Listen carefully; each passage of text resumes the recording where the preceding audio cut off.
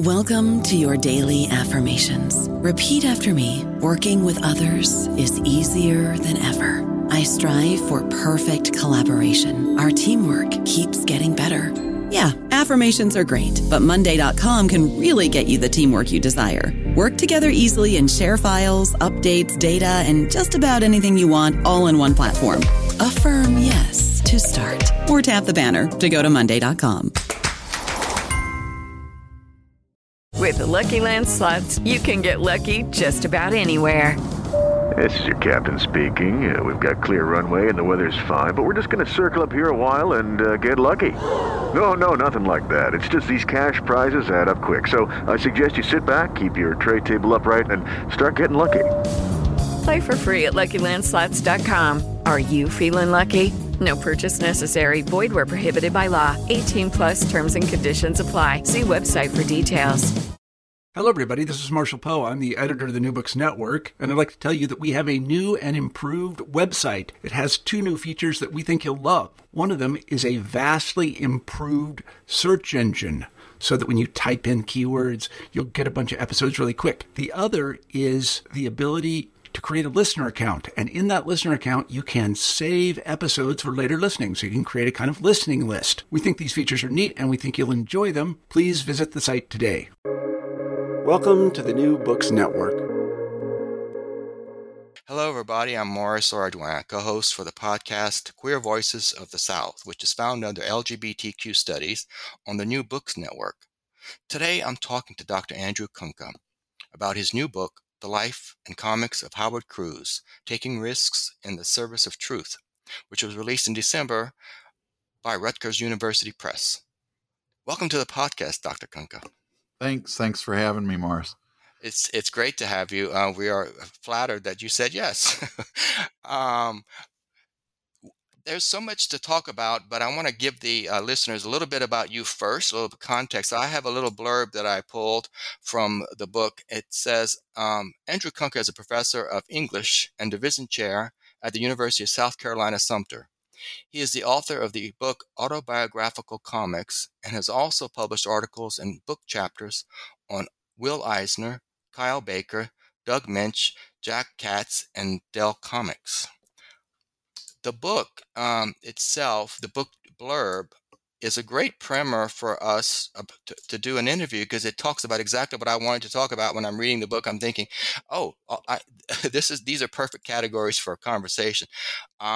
In the short format that we have for a podcast episode, we won't be able to get it all in, but I do want to cover as much ground as possible. So I'm going to give the listeners first a little bit about the book from the jacket. It says, The Life and Comics of Howard Cruse, Taking Risks in the Service of Truth, tells the remarkable story of how a self-described preacher's kid from Birmingham, Alabama, became the so-called godfather of gay comics. This study showcases a remarkable 50-year career that included working in the 1970s underground comic scene, becoming founding editor of the groundbreaking anthology series Gay Comics, and publishing the graphic novel Stuck Rubber Baby, partially based on his own experience of coming of age in the civil rights era. Through his exploration of Cruse's life and work, Andrew J. Kunka also chronicles the dramatic ways that gay culture changed over the course of Cruse's lifetime, from Cold War era homophobia to the gay liberation movement, to the AIDS crisis, and to the legalization of gay marriage. Highlighting Cruse's skills as a trenchant satirist and social commentator, Kunka explores how he cast a queer look at American politics, mainstream comics culture, and the gay community's own norms. That's exactly what we're going to talk about today, all those things. And I tell you, I have to disclose, I am a person who, from that generation, I was coming of age in the 1970s. And I remember these comics, so I was thrilled to get this book. And as I was reading it, I was even more thrilled that it put all this in context, and it was reminders that this wasn't just passive comics. These were thought through. Mr. Cruse was very first of all talented, but also determined to do to make some changes, to move the dial. He was not. This was not casual. The book is terrifically illustrated. You use a lot of the actual comics that appeared, bits and pieces, and the full comic pages of his various parts of his work, which is delightful. I wish we could show those things, but this is an audio podcast, so we won't. But I wanted to talk to you first of all, congratulations. This is a terrific book. Yeah, that's there's so much work in here, and it comes off beautifully. It's a great read. It's as an enjoyable. You don't have to have anything vested in the topic. It's actually fun to read. The thing that struck me at first about you, and I mentioned your background a little bit, is that you are in such an interesting niche in academia. There aren't many people like you doing what you do, examining comics and their creators and the impact on culture. You've been doing that for quite a while. How did you start doing that? How did you come to do that? Thanks for that introduction and for that question. So I've been a lifelong comic book reader.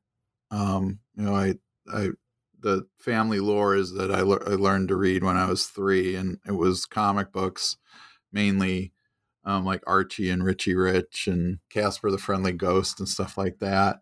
And so I've always, and I never stopped reading comics, and I'm in my 50s now. And so it was, it was always something I had in, that's been a kind of dominating hobby in my life. But when I went to graduate school or went to undergrad and then graduate school in the 90s, there wasn't, if you got an English major, there weren't a lot of opportunities to do comics, or to study comics. I remember I had an undergraduate professor write a letter of recommendation for me. This is about 1991, and he wrote in a letter, Andy was the first person I knew who was into Art Spiegelman's Mouse. And so that was a rare thing at that time. And so I did my dissertation, my PhD work in modern British literature, 20th century British literature. This is a story that a lot of comic scholars have who are in English and who are of my generation, that the moment I got tenure based on my research and scholarship in that area in 20th century British literature, I just decided I want to spend the rest of my career studying comics. And fortunately, around that time too, the field of comic studies was really growing. And it's since grown to be a pretty big multidisciplinary field. So I'm happy that it exists. I'm happy to be a part of it, and that I've got 50 years of research basically under my belt to continue doing this work. Well, you make a really solid point of the value of comics in this book. There's huge value, and especially as a member of the LGBT community myself, there are parts that choke me up that I looked at and go, wow, that was groundbreaking. There's a lot of that you don't use that word lightly. Groundbreaking, a lot of people do use that word lightly. This man was really groundbreaking. Why did you write this book? What brought you to him? So I had written this book about a kind of general overview of autobiographical comics and how that genre functions in the medium of comics. And one of the things that struck me while doing that, especially in writing about the underground comics of the late 60s and early 70s, was that there were a lot of these creators who did great work in short stories that nobody can, that you can't get unless you go and find these old back issues of underground comics. And that I thought this was like, a ripe area for not only for study, but for doing something in which there could be a a book like this that could be used in classes, that or used as a springboard for further study. But anyway, so I thought it was really, it was really unfortunate that there were a lot of great creators that people don't tend to read because they just don't have access to their work. Now with Howard, he did, Stuck Rubber Baby, which is is a pretty canonical graphic novel, though at the time I started working on this book, it was out of print. Coincidentally, a new edition of it, a 25th anniversary edition, came out from First Second Books while I was working on this project and pretty close to the end of it. So that is now available.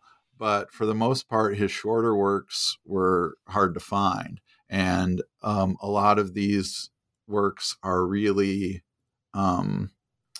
really innovative in terms of how he uses the comics medium in unique and innovative ways to tell stories. And so I wanted to do something that kind of celebrated and explored those things, so that those stories, so that they could, again, someone could hopefully pick this up and build on the work that went into it.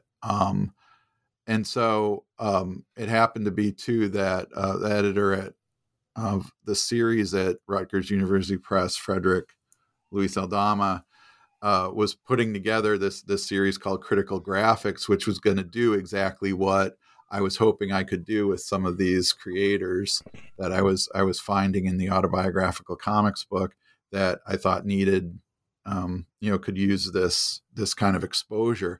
And so when he announced the series, and actually I've worked with him before, so he asked me if I had anything I wanted to do for it. I said, yeah, absolutely. I want to do a book about Howard Cruse. You take us through these big shifts in history of LGBT through this man's work, and contextualize it, because you could look at the illustrations, the graphic, the novel graphic panels, just the word choice. There's so many components in his work that are not they're not subtle. He was very, very blunt. A lot of the illustrations would not be welcome in mainstream anywhere. And I remember them again as a person back then who was going, and you'd see this kind of thing and go, wow, this is so cool. You don't get to see that anyplace. And it was kind of, it was liberating. It was one of those things, well, wow, okay, this isn't so I don't know, spooky or scary, because to be in that world at that time, in this time too, but in that back in the 70s, to be a person who is just figuring his own or her own way out of about how to be in this kind of world, there wasn't a lot to go on. And these comics, this kind of writing was just so welcome, so illuminating. So it was a huge not endorsement. What's the word I want to? Affirmation that we were real, we're queer, we're here, get used to us, kind of thing. And what I loved about it is that it was, some parts of these panels you would think on the surface are like, oh, that's kind of raunchy. But then at the point it's making is like so damn profound. It's like, oh, absolutely, that's the way to tell it. So you didn't shy away from any of that, because he didn't shy away from any of that. I on this podcast, I have so far done a lot of books that are putting the history of LGBT world into context, especially in the United States. This piece was so critical. This man's work, I mean, this piece of the history was so critical, because that was a time when there was so much movement, and that's mentioned in your blurb of the book about the Cold War era homophobia, the gay liberation movement that started after Stonewall, actually started before Stonewall, but Stonewall helped solidify that. Then the AIDS crisis, which threw everything into just a spiral of weirdness. And then legalization of gay marriage, which I actually never thought would happen in my own lifetime. When that happened, I was kind of in disbelief. I didn't trust it. A lot of us, we did not have emotional vocabulary for being married. We did not know what that was about. So all these things are shifting, not only for us, but the outside world. And like, whoa, see us as we really are, and, demystify a lot of us. So he was great at doing that very thing, demystifying it. Let's see. I wanted to talk to you about, and stop myself from talking, talk to you about, you started out with the autobiographical work, that this is autobiographical. He used a lot of his own life, but of course he took characters, he made characters that you could tell as a reader were based on him, but also that they were fictionalized. And he mentioned somewhere, and I forget where, but that he says, I couldn't possibly put my mundane life down. I'm bent over a drawing desk most of my day, and so my life is actually not that exciting. But he made the characters based on his life quite exciting. So I wanted you to talk about that autographical fiction versus fictional autobiography, which is one of your chapters. That was fascinating to me. Tell us about that whole concept. Okay, so yeah, and when I wrote the autobiographical comics book, one of the things I became really interested in finding out, or looking into this idea about what does truth mean in terms of autobiography, especially in terms of doing autobiography in comics form, because there's if we read a prose autobiography, we might we can look at the back cover and see a photograph of the person, or there'll usually be photographs within the book of the person throughout their lives. So while we're reading that, we have a picture of what that person looks like through time.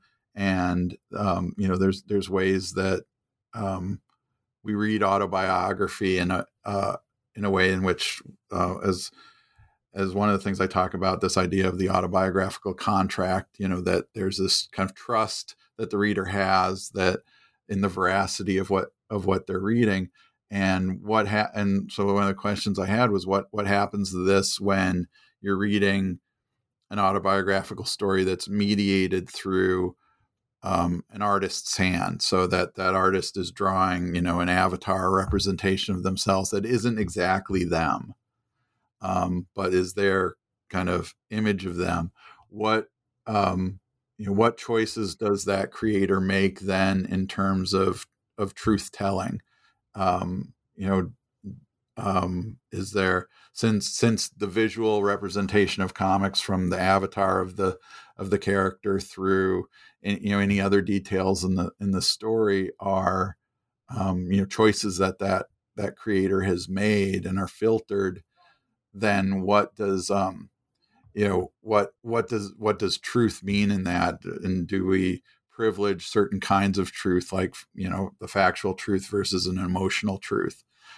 And but what Howard did was go even a step further, which is to in a lot of these stories is to, in some cases, like the one called The Guide, which is about an early acid trip, to take us on what feels like an autobiographical story, and then twist it at some point where you get this, this absurd and kind of horrifying conclusion to that story. I don't want to give it all away because it's a fun twist that is absolutely can't possibly be autobiographical. So to kind of lure us in with this idea that we're kind of comfortable in this world of truth telling that we're imagining is our relationship as readers to the creator, and then to throw this curveball in.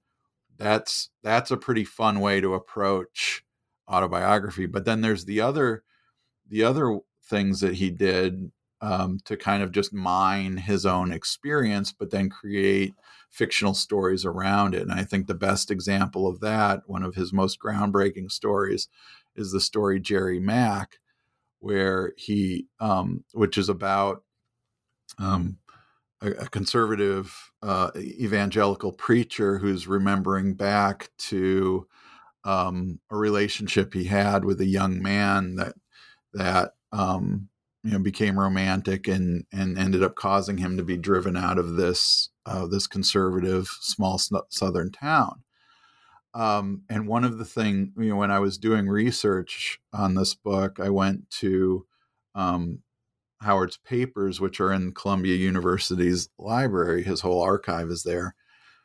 And I found letters that talked about the event on which that story is based.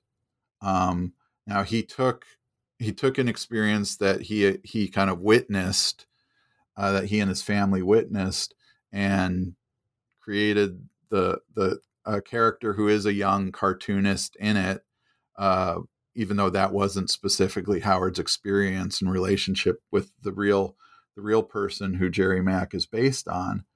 But then created this amazing story, and to tell that story from the point of view of the preacher and the tensions that he's experiencing and the unresolved conflict that he still has, as now a married man with children, is just a really amazing exercise, I think, in empathy for that character. Whereas I think a more traditional approach would have been to tell the story, as the kind of young observer that he was of the experience and not being actually involved in it. And so to take the route he did, I think really makes for a much more amazing story. I don't know about you, but I'm very busy and I don't have a lot of time to cook. That's why I subscribe to Factor. Eating better is easy with Factor's delicious, ready-to-eat meals. Every fresh, never frozen meal is chef-crafted, dietitian approved, and ready to go in just 2 minutes. You'll have over 35 different options to choose from every week, including Calorie Smart, Protein Plus, and Keto. These are 2-minute meals. Factor meals are ready to eat and heat, so there's no prepping, cooking, or cleanup needed. They're flexible for your schedule. Get as much or as little as you need by choosing your meals every week. Factor is the perfect solution if you're looking for fast, premium options with no cooking required. Sign up and save. We've done the math, and this is important. Factor is less expensive than takeout, and every meal is dietitian approved to be nutritious and delicious. Head to factormeals.com/NBN50 and use code NBN50 to get 50% off. That's code NBN50 at factormeals.com/NBN50 to get 50% off. Yeah, all of these pieces that you share with us in the book, and I wanted to ask you about that too, about getting access to those. And I know in the very beginning, I think you say that you worked with Mr. Cruz himself to get this. That was a stroke of luck that he was around and he helped you. And I forgot where I was going with that, but let's talk about that. How was it working with him? You got to work with this man, and he was one of those people that everyone assumed, oh, he's long gone, but he was still around. Yeah, that was one of the that was one of the hardest things I've ever had to deal with, because when I decided to write about Howard, he was still with us. And, I contacted him, asked for permission to do the book, to use his papers and so on. And he was really helpful. He was happy to be involved in it. He was really, he was really eager for it. And so the original plan I had for the book was actually to be working with him much more closely. And in fact, I had a big chunk of the book was going to be a kind of career spanning interview with him. And so we had exchanged a lot of emails, and he shared some emails with some anecdotes in them that were helpful. And, and that went into my proposal for the book with Rutgers. And then when Rutgers accepted that proposal, then I started contacting Howard again to kind of ramp up what we were doing. And at that point, wrote to me and said that he was being treated for cancer, and that the chemotherapy treatments would probably kind of wipe him out quite a bit. And so could we put off doing the big interview until he felt better? And I said, I said, sure. And, wished him the best of luck with his treatment. And then around, I think it was November of 2019 or so, he contacted me and said that things weren't going well. And that if we wanted to do the interview, we better do it soon. And then unfortunately 2 days later, he passed away. So, yeah. And, so I didn't get to do that interview, but I did get his, I got his input on a lot of stuff and was able to ask him some questions. His husband, Ed Cederbaum, was great afterwards and support and read through the manuscript and gave me some pointers and added some things. And his agent and good friend and publisher, Dennis Kitchen, was a great asset as well. But, unfortunately, it would have been a much different book if I'd gotten to work more closely with Howard in the later parts of it. But I'm grateful that I got to know him at all, and got to share emails with him and have these conversations with him. And he really saw this project as being a big part of what of his legacy. That if a book like this gets used in classrooms and gets used either as a supplement to Stuck Rubber Baby or on its own, that his work will be remembered in this way. And I felt a huge amount of responsibility towards that. Well, you do it justice, let me tell you, because it was so enlightening for me. Again, somebody who actually went through it and saw these things in real time. I'm like, whoa, it's so easy to forget that a lot of people, especially younger generations, have no clue about what had to happen in all points of the world going on for LGBTQ people. Nothing was taken for granted. There was so much hard work done just to move the needle bit by bit. That's why I told you earlier it was such a surprise when marriage equality came out. I was like, I didn't trust that. Wait a minute, that seemed to have happened too fast, even though it was decades and decades in the making. So he to use that word again, groundbreaking. He broke so much ground, and thank you as a member of the LGBT community for putting this together. And I do feel that it's so sad that he passed away, but you did do what you everything you could, what you got, because it's amazing to go through this. And there's so many wow moments that. I had told you some moments choked me up, some moments made me say bravo, some made me want to scream. There's so much emotion in all these in his storytelling and the way you tell his story. So thank you for that. We have some time left. I want to ask you a couple things about his commentary. He was a social commentator in a time where not a lot of people were listening. But except our own little groups. And he was very, what I loved about his work was that he was satirical. He was always tongue in cheek. He had a lot of fun with this. This was not all hard work. It was a lot of fun. You can tell that there was joy in his work. He was a joyful writer. Yeah, that's something I really try to get across, is that that joy. His earliest work in comics was a strip he did that got published by Dennis Kitchen's Kitchen Sinks Press and a bunch of different places called Barefoots. And Barefoots got a lot of criticism from other underground cartoonists like Art Spiegelman, because it was too cute. And I think on the surface it does look like a cute comic strip, but when you read it, that cuteness is a veneer over some, pretty trippy stuff about, about sex and drugs and all that in that late 60s, early 70s era.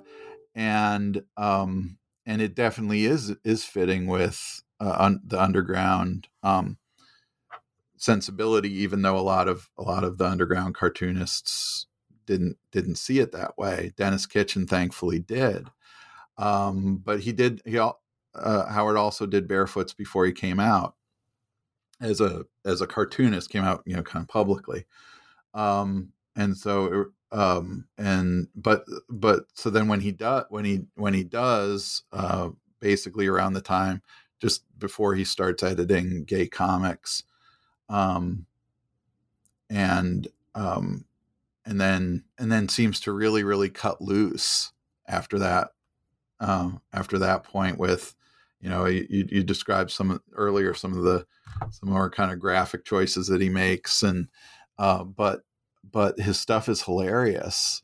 Some of his stuff's very serious. I mean, Jerry Mack is a very serious story, and some of the other stuff he's known for is serious, but when he cuts loose in his satire, it's hilarious. And one of my favorite pieces he did, and this was one of the things he and I discussed and kind of bonded over, is the his parody of Little Lulu, The Nightmares of Little Lulu.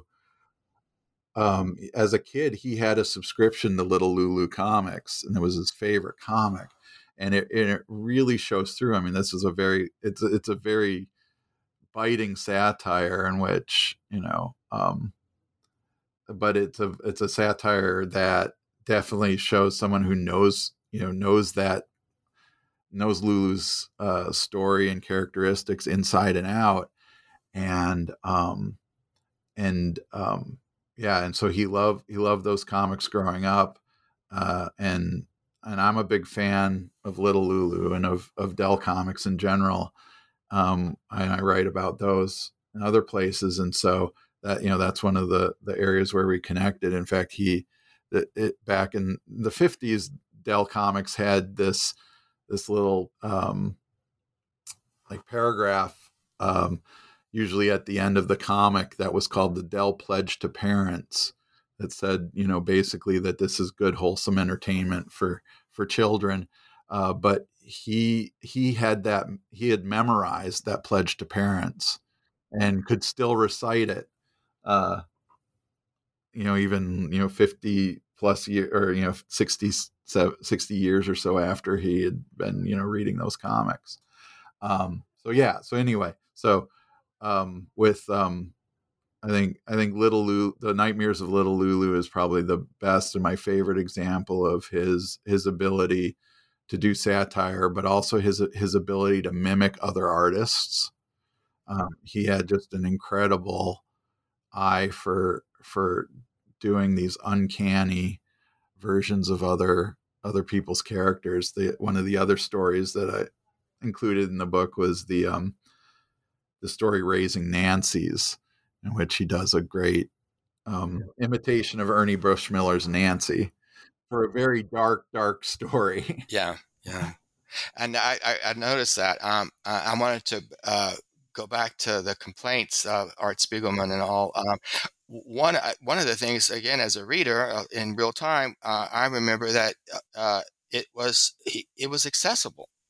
The cutesiness, it did draw you in, and then you right, absolutely right. Again, the readers can't see, listeners can't see this now, but they need to get the book to see this. These comics go way deeper than that cutesy, and some of these you think, wow, he got away with that. So I like satire in general, but you're right.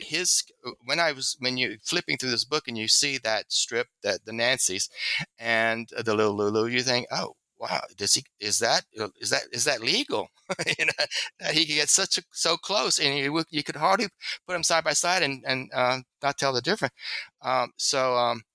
Anyway, so he had many talents, and what I liked about him, and this is true, this is Queer Voices of the South, is his southernness really comes through. that God bless your hellbound little heart, that kind of mentality. I love that, and it comes across in his work. So, um, and that's one of the things that, again, because I'm a Southerner, it also maybe I have a prejudice for that accessibility. I keep speaking language that was natural to me, but I'm not unique in that. I think he was speaking language that was natural to people all over the place.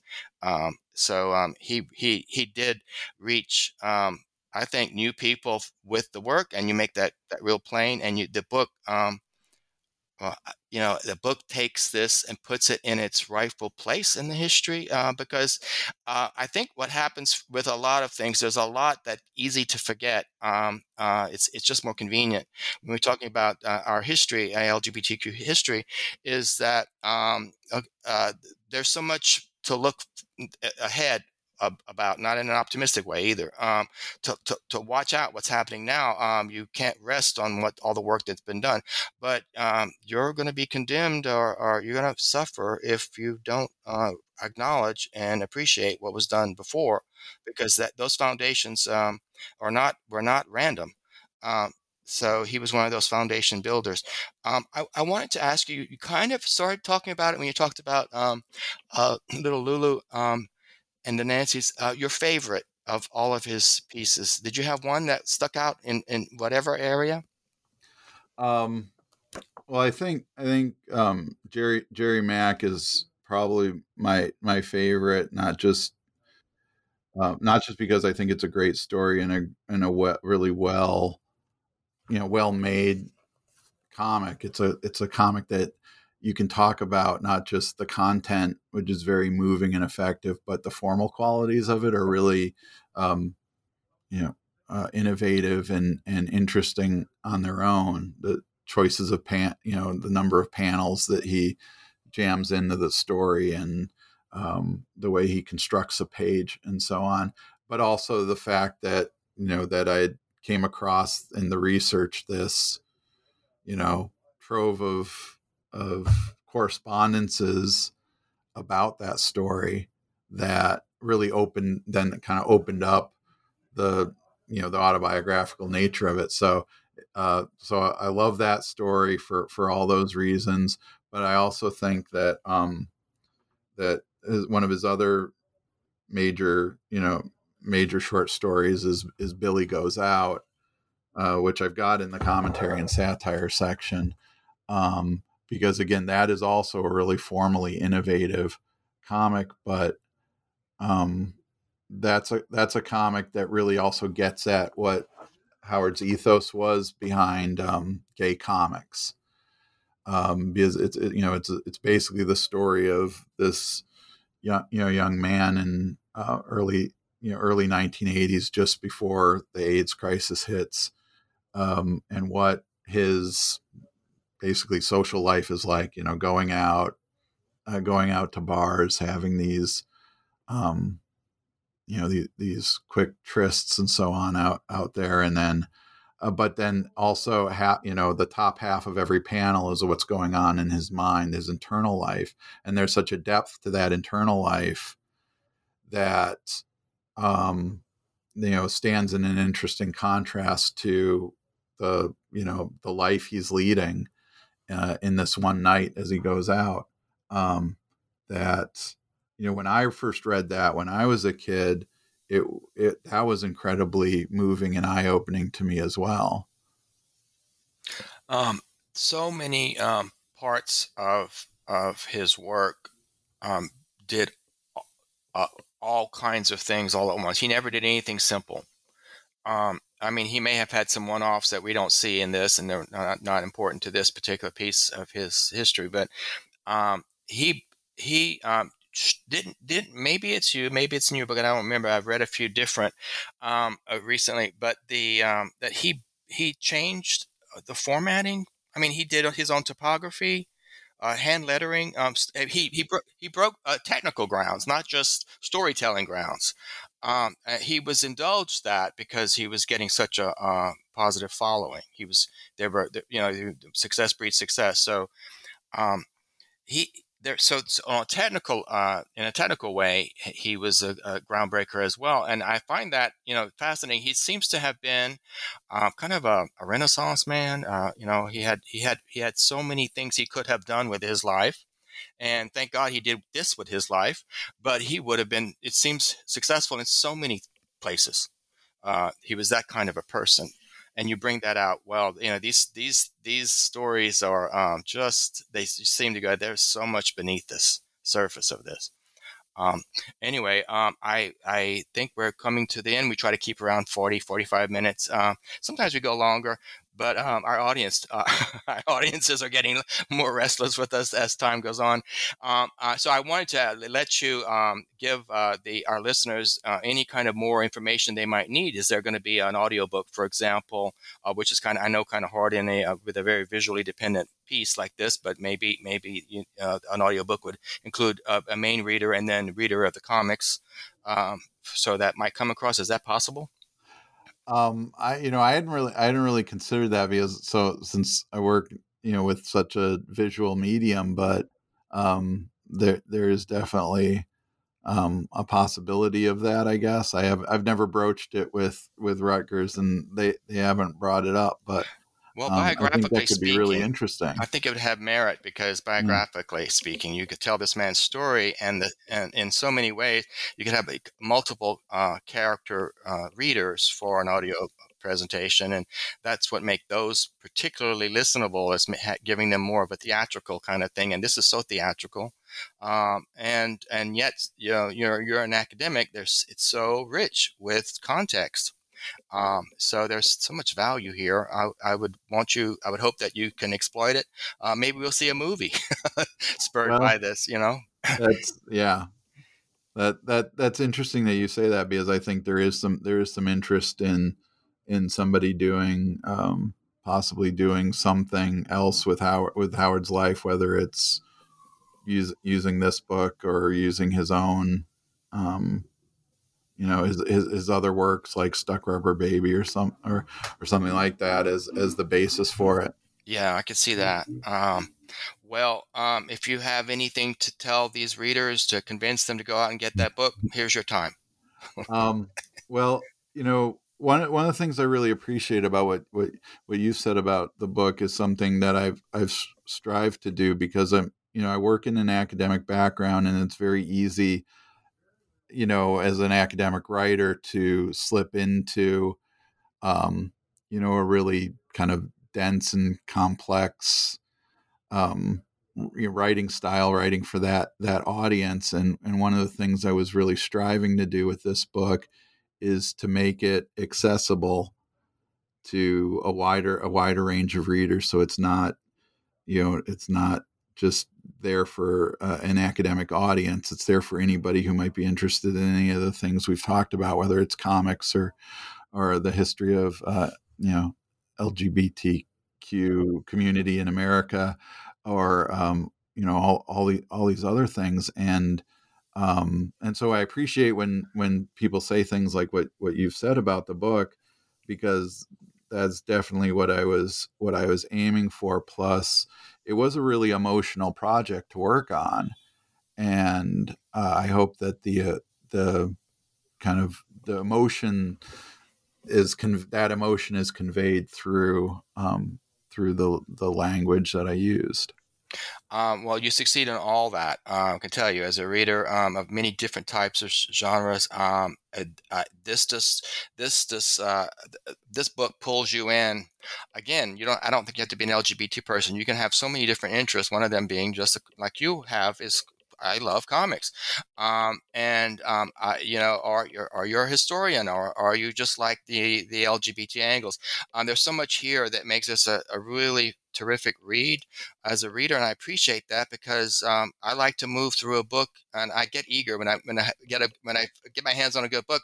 I can't wait to finish it so I can go back and start cross-examining. I go back to pages, I make notes, and I tear books apart. Right, it's not just one go for me, but that makes it fun. If I have a book that I just get through and, glad that's over, then those are disappointing. This is one of those that goes, oh, I could see this becoming. And that's when you mentioned in your prologue or preface that he passed away. Mr. Cruz passed away, and so we didn't get to have that wonderful interview because you can tell there's going to be so much more. There could be so much more of this story. Although you feel a really solid book without that piece of it.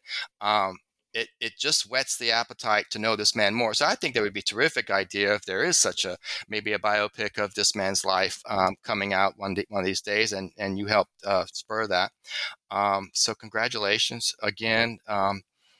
The world needs this story. I want the readers to read this story. I wish you all the best in making that happen. I have just to tell the audience that the book title again is The Life and Comics of Howard Cruse, that's C-R-U-S-E, Taking Risks in the Service of Truth by Dr. Andrew J. Kunka from Rutgers University Press, and it's freshly out in December 2021, so it's there. Go get it. You won't be disappointed. Thank you, everybody. Join us again for the next episode of Queer Voices of the South. Goodbye. Thanks so much for having me. Oh, great. And it was, like I said, we were flattered that she said yes. I know people like you are so busy. Thank you so much. Thanks.